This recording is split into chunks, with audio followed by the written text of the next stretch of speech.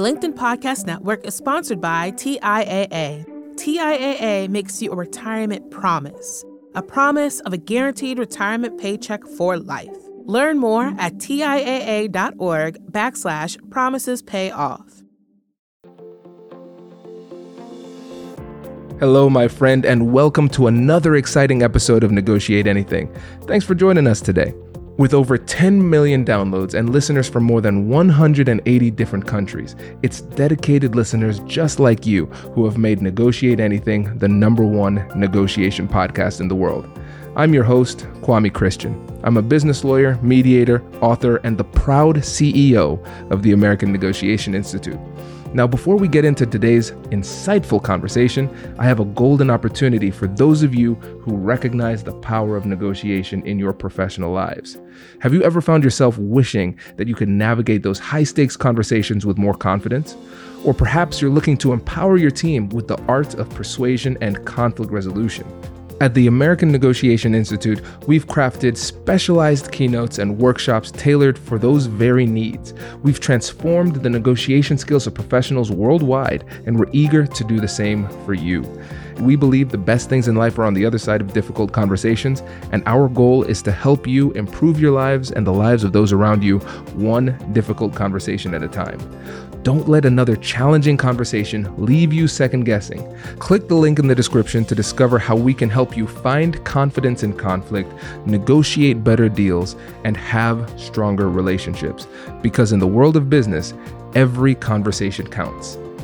And now, without further ado, let's jump into the interview. Lisa, thanks for joining us today. You're welcome. My pleasure to be here. Yeah, it is our pleasure to have you, my friend. So how about you get us started by telling us a little bit about yourself and what you do? Thank you. Well, I guess the way to answer that is that I have been helping women increase their influence and thought leadership so that they can be seen, heard, promoted, and paid.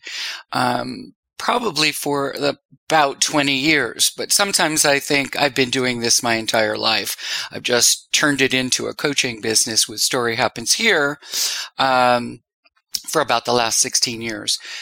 Prior to that, I ran She Negotiates with my business partner, and we were focused almost entirely on compensation kinds of conversations and strategies, and teaching and training and that kind of thing. And one of my superpowers is pattern noticing. I'm a big pattern noticer. So what I was noticing with my clients at She Negotiates was that women really had a hard time building their narrative, knowing how to talk about themselves without stumbling or thinking that they were, egregiously self-promoting. And that really required negotiating with yourself, understanding your intrinsic value and, your values, your strengths, some of the repeating themes that are happening in your work life, and getting a hold of all of that so that you can add value and also increase your market value, right? So that's pretty much now the focus of my work. This is great. Yeah. And it's important work. And this is the great thing about what you do is that obviously it is great for advancing women and helping them to get paid what they deserve and move forward in their careers. And then before some of the men listening say, well, I'm out. No, this is information that is good for you too. Building your story and negotiating effectively is something you can do as well.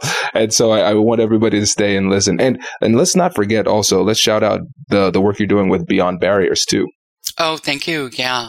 The Beyond Barriers is a relatively new organization that was founded to level up women in the workplace, get them into leadership roles, increase their pay, and really close the wage and leadership gaps in less than what is it now that the World Economic Forum says something like 247 years. So they're working at scale to change the numbers. So I've been very excited to work with them. It's been really great. Awesome. And everybody, there'll be links in the description. So all of that in the podcast episode description. And so let's set the stage for the episode today. So we're going to focus on three main things. First, narrative building, how to frame your value and promise at the pre-negotiation stage. And then second, we're going to talk about strategizing for these important conversations, which is always important. And then lastly, we're going to talk about hacks for navigating implicit and explicit biases. And in that portion, Lisa's going to provide a case study for us to analyze, and we're actually going to work that out here and see if we can find some solutions. So when we talk about narrative building, Lisa, what does that mean in the context of a negotiation? Yeah, good question. As a lawyer, you might start something with an opening statement, right? To sort of frame the situation and direct people's attention in a certain way. And so let's say you're you've been offered, or you're asking for a promotion, let's say, right? I like to really simplify things so that initial statement is a narrative about yourself that frames your strengths. So I bring X, Y, and Z to the table. And in the past year, I've deployed those, and created certain kinds of results, right? Maybe with numbers and percentages. And this year I'm poised to deliver X, for the company or for the team. And I believe that's worthy of a promotion to a new title and a raise of 20%. Right? So you're framing, you're talking about your strengths in a positive way, in the way that they add value, and you're ending with a request. You're ending with your ask, right? So I have to tell you, how I learned that was quite accidental. And as I learned more and read more about negotiation, I realized, wow, I have been doing this a very long time and didn't realize it. But we were talking about commute earlier on, and I was an actress and an improv person. And so that meant that I was usually unemployed. So I had to have a real job, and I worked in marketing and PR.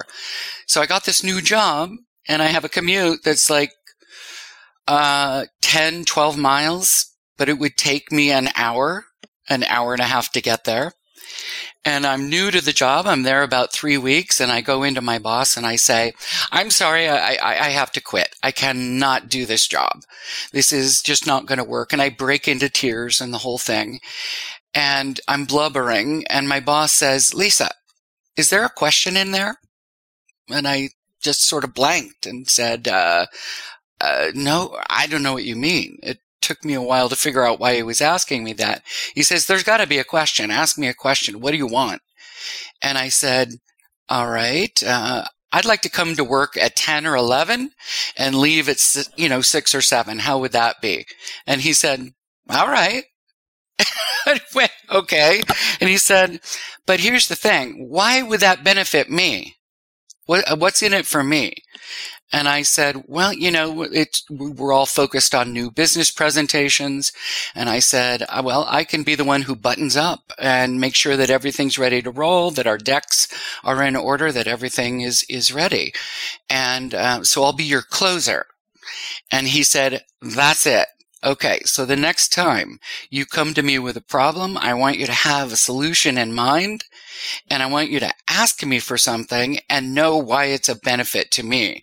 So that was early on a very collaborative approach to negotiation, right? That's a great story. It's such a cool story because essentially, there's so many different ways that we could go about this, right? Because in that situation, you did not approach it as a negotiation. And one of the things that we talk about in this podcast all the time is that we are constantly negotiating. The definition I like to use is anytime you're in a conversation and somebody in the conversation wants something, you should think about that as a negotiation. So we're always negotiating. Exactly. But other people in the world, they don't think about it that way. And what your boss showed you in that instance is that even if the other person isn't approaching it as a negotiation, you can lead the conversation and turn it into a negotiation. He did it very explicitly, but we can do it more subtly. And so when you think about building that narrative, how do we do that when the other side doesn't seem as though they are trying to approach it in the same kind of way as a negotiation? Wow. I have so many thoughts to that. I think if you understand that you're going to be asking for something, if you know that, then there's some preparation you can do to kind of develop your framing and think about what the other person's needs and wants and interests are. You know, what's important to them. We know the first part of the work is understanding what's important to ourselves. What do we want, right? And really knowing that, and knowing, like you always talk about, what's your bat now? What are you going to do if you don't get what you want? Well, was I going to quit? I probably would have, because there were other fish in the sea. I could get another job. That's not always the case for people, right? You can't just up and leave. You have a family. You know, at the time, I didn't. I wasn't, I was very, very young. But I think when you're in the middle of a conversation, you can pause and sort of acknowledge what's happening in the room and ask questions to get at where the stops are, right? What's happening? Why are we at loggerheads right now? Hello, my friends. Before we get back to today's episode, I want to ask you a question. Have you ever wondered how to elevate your team's negotiation game and how you can help the folks on your team have better, difficult conversations? At the American Negotiation Institute, we offer transformative keynotes and workshops tailored to empower professionals with top-tier negotiation and conflict resolution skills. Whether it's a keynote for your next event or hands-on training for your team, we've got you covered. Don't just negotiate. Master the art with the American Negotiation Institute. Click the link in the description to find out more. Elevate, negotiate, and succeed. The LinkedIn Podcast Network is sponsored by TIAA. In the last 100 years, we've seen financial markets swing, new currencies come and go, decades of savings lost in days, all showing that a retirement plan without a guarantee, quite simply, isn't enough. So more than a retirement plan, TIAA makes you a retirement promise. A promise of a guaranteed retirement paycheck for life. A promise that pays off. Learn more at TIAA.org/promisespayoff. Hi, I'm Tomer Cohen, LinkedIn's Chief Product Officer. On my podcast, Building One, we dive deep into what it takes to build great products. Recently, we had Zach Perret, the CEO of Plaid, and he shared about his struggles building a financial app for consumers and how he was able to turn it all around with a critical pivot. Take a listen. I personally couldn't resonate as much with the consumer set that we were trying to reach. I just didn't have that level of empathy. When we made the shift to building a B2B product, though, I was building the product that I wanted. My co-founder and I were creating the product that we wanted ourselves, and we had so much empathy for what that product was. Such a great insight. You know, in that sense, we got lucky because we were creating a thing for ourselves. And then the people that we were talking to also had the same problems we did. They were fintech developers. We'd been a fintech developer. We've been trying to build a fintech product for a year. And so we had such deep empathy. We had such a clear ability to... If you want to hear more of Zach Perret's story and the lessons that follow, listen and subscribe to my podcast, Building One.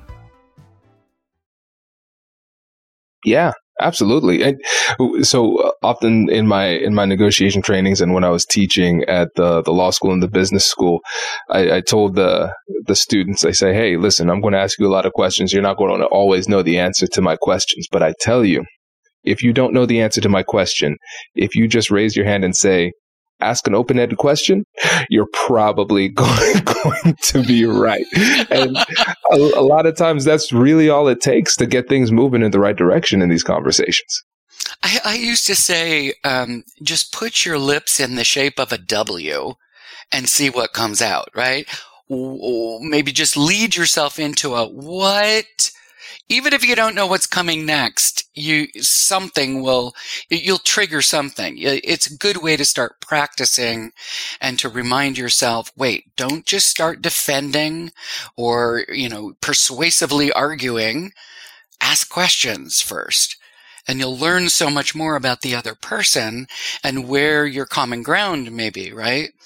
Absolutely. And so, Lisa, I want to go a bit deeper into this narrative building phase. And so with narrative building, we are shaping the conversation. We're taking an opportunity to frame the narrative in a way that is productive and at the same time beneficial to us.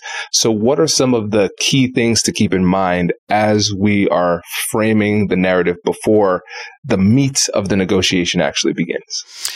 Well, using a promotion conversation again, or even, asking for a raise or something like that. The work that goes into building your narrative is to doggedly understand what your strengths are. What do you bring to the party? What are you always using to add value to the workplace that's unique to you?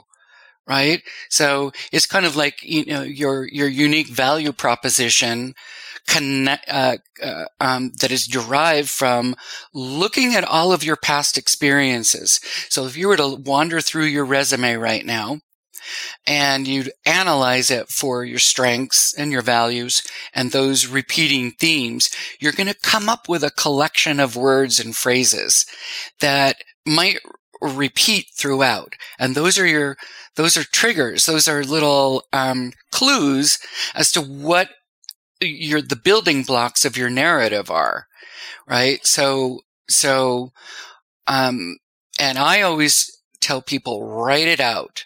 I want you to write it, and then I want you to learn how to speak it. So they're very different animals. And, a written version of it is something that you might put on your LinkedIn profile or your headline, right? My headline says, I help women develop their thought leadership and influence so that they can be seen, heard, promoted, and paid.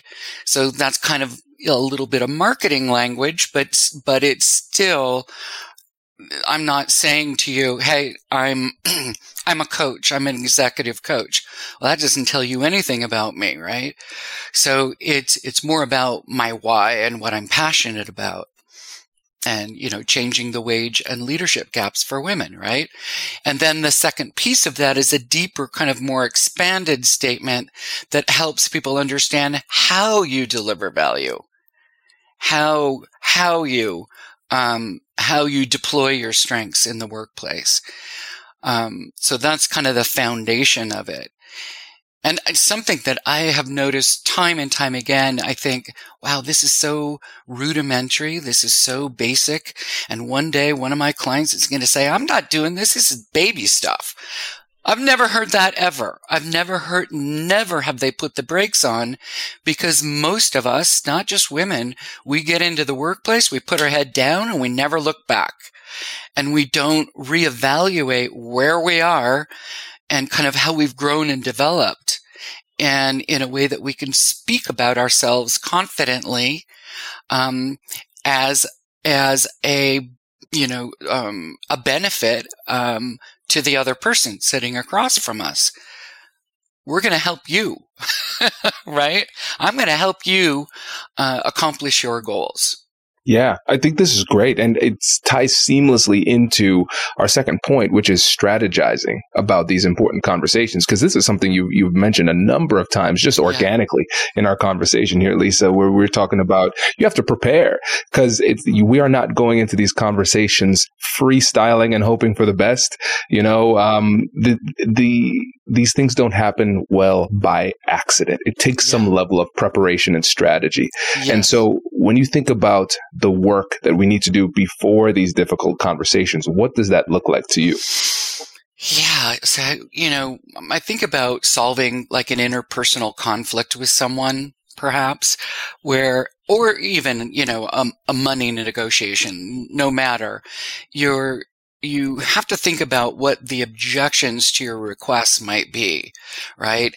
And prepare answers to that. And sometimes it's open-ended questions first before your answer. So you might anticipate nobody's getting a raise this year. What's your response to that going to be?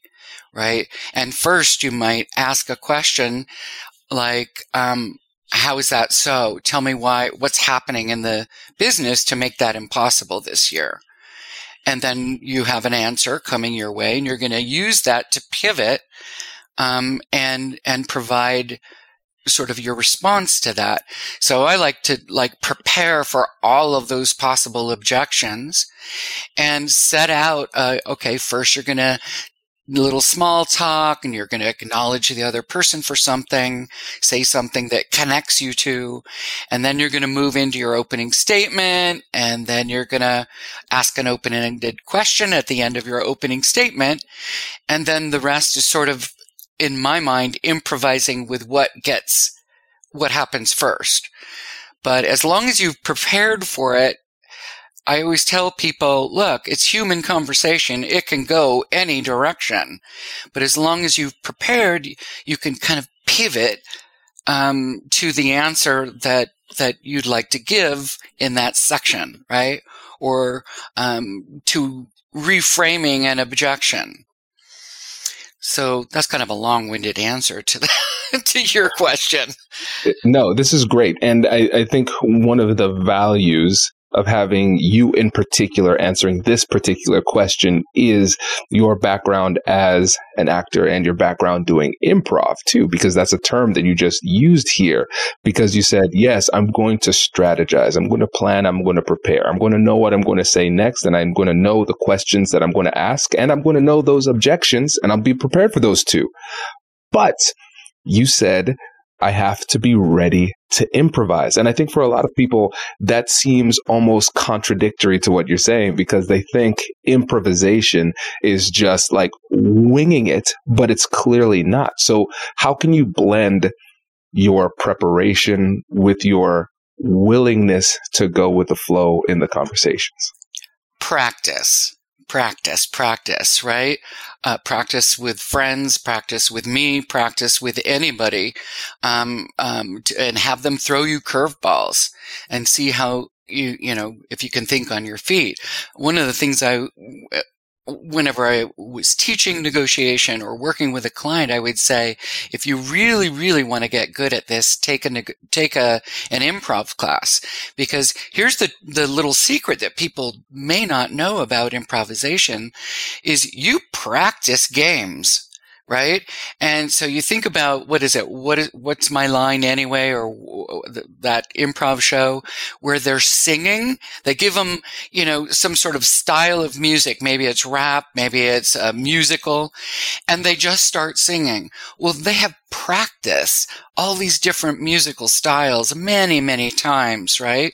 Or they've practiced different improv games, ad infinitum, so that when you're in front of an audience and somebody says, okay, you're in Texas and you're a used car salesman, that you roll with it. And it's the old yes and, right? Where you say, yes, and it's hot as hell. And boy, I don't think I'm going to sell one car today. Right. So,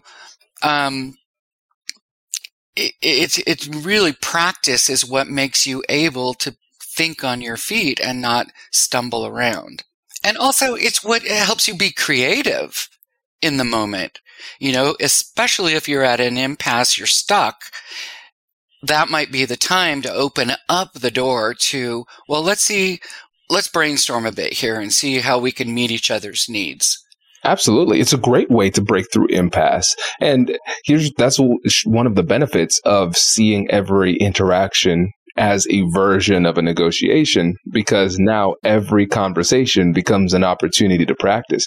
And I think a lot of times people get too rigid. They get too rigid in their approach. It's not just that they are rigid in terms of the outcome. This is the only pathway to success. They're saying, no, this is the only pathway for this conversation.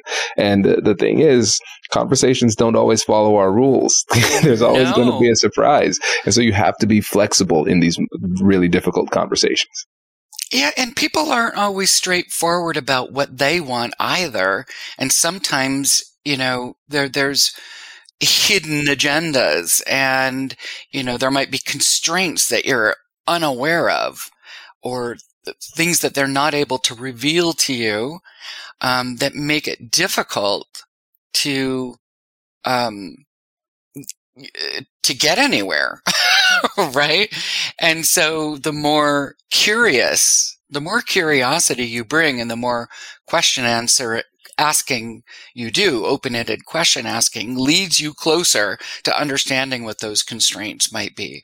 And, sometimes people are just hardball and they're not going to let you in, and it's time to pause, right? Absolutely. That certainly happens. But again, I think one of the things that's helped me is switching that assumption to, I definitely know what they're saying. I definitely know where they're coming from. I definitely understand all of their potentially hidden agendas. No, I'm going to assume that I don't. And that humility triggers more curiosity, genuine curiosity, because I'm asking questions and actually genuinely trying to find the answer, because I'm assuming that I don't know what it is. And you talk about that a lot too, with the three, I forget what you call it, but the piece that you're talking about is repeating back what you hear, right? Just a basic listening response skill. Like what I think I heard you say is ABC. Is that right? I mean, it seems so fundamental, but if you really notice it when you skip over it. Exactly. That's the thing. The fundamentals never go out of style. No. Right? And they're there for a reason. They're there for a reason. And with the time we have left, I want to give us an opportunity to talk about navigating implicit and explicit bias, because this is something that's coming up a lot. And the reality is, when I think about bias, that bias is really just the natural state of the brain. We all have biases about everything, right? I'm biased about the way that we do the podcast, right? Because, I was 2 minutes late because I was very finicky about my microphone. Maybe other people can't tell which microphone I use, but I know, so it's going to affect my decision making. And so that's a very innocuous version, but there are different levels. And so with your scenario, how about you take a moment, set the stage, and then let's talk through what solutions might exist. Yeah, this is a little case study that is a circumstance that a client of mine has been having for some time. So let me set the stage. She is from another country. She has an accent. She is brown. She's also short. And when she gets excited or passionate or angry, her voice goes up in pitch very, very high, right? And sometimes people misinterpret, they think she's angry, or she's being adamant or too, emotional, when really she's excited about something, or she wants something. So she's had a lot of pushback, a lot of resistance, people thinking that she's commandeering and demanding, and, if I may say this, bitchy, bossy, demanding. Those are some of the words and phrases that have been leveled against her. So I thought maybe the two of us could ideate how we can help her not be discounted. Yeah, Absolutely. And so this is close to my heart because my family is originally from the Caribbean. So I'm a first generation Caribbean American. So breaking through barriers culturally, that's something that my family had to go through. And this story actually reminds me of one of my friends. Her name is Luann, and she is Italian. And so she lives in New Jersey.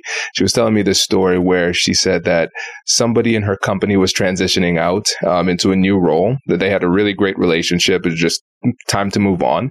And so she was willing to help with the transition. And so she left this notebook for the next person to come in and take over and be really seamless. And at the bottom of the notebook, she wrote this little note, and it said, "Luann is not yelling." And she said, "What does that mean? Luann isn't yelling. What does that mean?" And so she asked her, "Hey, what do you mean by that?" She said, "Well, it took me a long time to get to understand this, but when you get excited, your voice elevates. You're a lot louder. And so I thought you were mad a lot of the times. But then as I started to get to know you, this is just who you are. You just get excited." She's like, "I'm Italian. This is how we talk." This is how we talk, right? And so with that situation, let's talk about bias, right? Because at the beginning, we have a data point. And then we are going to use our previous experiences to determine how we're going to interpret that. Does that mean that those experiences are invalid? No. It just means that it doesn't necessarily apply to this situation, but we assume it does based on our previous experiences. That's a bias, right? Exactly. And so as they had more positive interactions, then those negative biases were overtaken with positive biases. Now, I now know Luann, this is how she is. It's not a threat, right? And so a lot of times what I've seen work well in the past is we have potentially two big options. We have an option where you recognize you're in a new culture. You can adjust. Some people call that code switching. So I say, all right, I'm in a new culture. I am going to adjust myself in order to fit into that situation. So some people don't feel comfortable doing that. So there's option B. And this is what I would call a humble disclaimer. And so before I start to have an interaction with somebody, I'll just say, "Hey, by the way, this is the way I respond. And once you see this response, this is how you should interpret it. Other people have interpreted it in this way, but I want to tell you what it means before you see it so you can interpret it properly." I love that. That's brilliant. It's really setting expectations, right? Managing expectations, which is one of the things, with this particular woman, this is part of the path that we took, was to set the table, tell people who you are and what you're like and what happens when you get excited and what happens, when you get angry. And another thing, in this particular case, was to see if I could help her ground her voice, get her voice into her belly, right? So like when someone is nervous or excited and they're not conscious of it, you're gonna go rise in pitch. But let's see if when you notice this is happening, if you could do the opposite. So I would get her to stand up, plant her feet on the ground, and consciously drop her voice like this. And it sounded very funny, but after a while, it became kind of second nature to her. So but everything that we're saying, I'm having this sensation right now that, the onus is always on us. When is it the other person's responsibility to do some growing and to do some noticing that you actually are sitting in your bias? You actually are having an expectation. It reminds me of the line in Hamilton when Burr is kind of meeting or talking to Hamilton, and he says, "Talk less, smile more. Don't let them know what you're against or what you're for." That was his advice to Hamilton. And I think we women are always being told, talk less, smile more. Don't be, too invasive. Don't be loud. Don't take up space, right? And it's annoying. It's irritating. Because sometimes that's all we want to do. Yes. So there's so many different ways we can go with this.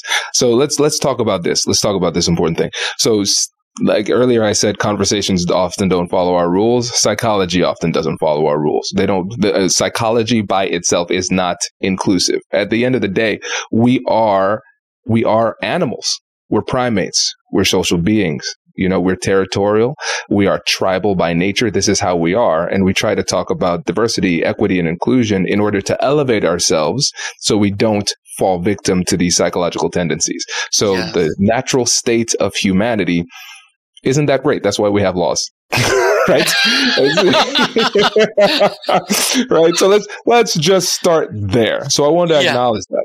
And so when we approach these situations, we have to recognize that persuasion, communication, connection, all those things, we have to recognize that they're going to be governed by the laws of psychology and not the laws that we set for what we consider to be proper human decorum. And so what we have to do is we have to think about, what is it that I'm comfortable doing? What lines do I have? What are my values? What do I consider to be authentic? What am I willing to do? So like, for instance, I made a poll yesterday or earlier this week about smiling, because if you're smiling and nodding too much during a transactional negotiation when you need to be assertive, a really hardcore negotiator will push harder because they're not taking you seriously. And so the conversation that was happening in the comments was essentially, are you willing to edit yourself in order to get better negotiation outcomes? So nobody was really questioning whether or not smiling and nodding and being too accommodating in that moment could lead to worse outcomes. The question was whether or not they were willing to make that edit. And so I think really what it comes down to is when we think about the negotiation strategies, we have to think about, first level, what works? Second level, am I willing to do what works? And not saying like, hey, do you have the will to win? But at the end of the day, when you have to go home and look at yourself in the mirror, are you okay with what you did? Or did you feel like you were being inauthentic? And so I think everybody has to come to that conclusion themselves. And so different people will draw that line in different places. That is a beautiful thing to take away. That's a great piece of learning for me to remember. I was thinking, we were talking earlier about this kind of what I might do, I might never suggest to a client because I'm so different than they are. But my sort of MO when I was working and I would experience some kind of gaslighting or implicit bias of some kind, or even explicit, was to call them out as it was happening. And having a good sense of humor helps. A little bit of wit will soften maybe the strength of the comeback. But I would say to someone, wow, did you just say that to me? Did you really just say that? That's ouch. That really hurts. Don't do that again. Or I might say, if you're asking me to wear a dress tomorrow, a skirt for the presentation, I hope you're asking Joe to do that too. Because that's a little, right? Like, what are you asking him to wear? So, that doesn't work for everyone, right? And so understanding, your point really was, where am I willing to adjust in order to get the result I want? So this whole time in the conversation, I've been nodding my head a lot with everything that you said. And as soon as you were describing that, I went, oh, I better calm myself down and just like not nod. That's very hard. Well, I'm not pushing you to do anything, so you can nod all you want, but yeah, it's just one of those things that we have to consider. And then to the second point of your question that I forgot to address was, there's a lot of self-growth and adjustment that needs to happen on our part in order to be successful. And so for me, I always want to take responsibility because that makes me feel more empowered. So if I want to get the outcome that I want, then I want to believe that I can do things in order to make that happen. And then the second part of your question was, when is it on them to grow? And I think it's constantly on each of our responsibilities to grow through every interaction. Conversations like this should be transformational. And so, but again, you can't just, that has to be something that they do. And a lot of times they don't have the self-awareness to recognize that it's time to grow. That's and so right. Going back to our trusty friend, the open-ended question, I think that can help, because when it comes to implicit biases, per definition, it's subconscious. They don't realize it. Right. And so I would ask a question to raise that awareness. So I remember I was having a conversation with somebody, and it was an athlete who was coming up to the podium to speak. And the person I was talking to said, well, I hope that they use proper English when they speak. Ooh. And so, there are a lot of ways I could go about that. And so all I did was this. I just asked the question. So what is it that makes you think they wouldn't use proper English when they speak? And then they thought about it for a second. They're like, oh, that was bad. I'm sorry. Yeah, no, I'm sorry. Yeah, they got it. They got it immediately. Right. And that was it. Right. And there was no teaching necessary, right? Exactly. Super simple. Super simple. And so the relationship was still in a good spot, and they appreciated the learning, and they also appreciated the grace that was extended, not chastising them, because socially I could have pushed that moral superiority and used that righteous indignation to bring down fire and brimstone, but I think shaming people into allyship isn't the best way to go. That's right. Shaming rarely works. Well, it does in some cases if people aren't cooperating at all, right? Like a little slap on the wrist might bring them back into cooperation. It just depends on the circumstances, right? Yeah. And so for me, I'm always in business, and any difficult conversation, I'm a diplomacy first kind of guy. So I always want to give them the opportunity to comply on their own accord. And at the same time, I'm also a lawyer, and I tell people I have claws, but my claws are retractable. I'll give you the option first. Well, Lisa, I've really enjoyed this conversation. I completely lost track of time. I was having way too much fun. I hope you were too. But before you go, can you remind the listeners about you, your company, and how they can get in touch with you? Sure. My company is Story Happens Here, storyhappenshere.com. And you might also want to check out beyondbarriers.co to see what that leadership program might do for you and your company. So I really appreciate being on the podcast. Thank you for inviting me. This has been a blast. Thank you. It's our pleasure. Thanks for coming on. Congratulations! You've just joined an elite club. By listening to a full episode, you're now officially on the Negotiate Anything team. So welcome aboard. What most team members do is they subscribe to the podcast because that allows them to automatically get the latest episodes of the show. The best things in life lie on the other side of difficult conversations. Keep learning, keep practicing, and keep getting better. Your relationships will improve, your career will soar, and you'll have the confidence you need to get the most out of these crucial conversations. Again, thank you for joining the team. We're excited to have you, and I will see you in the next episode. I'll catch you later.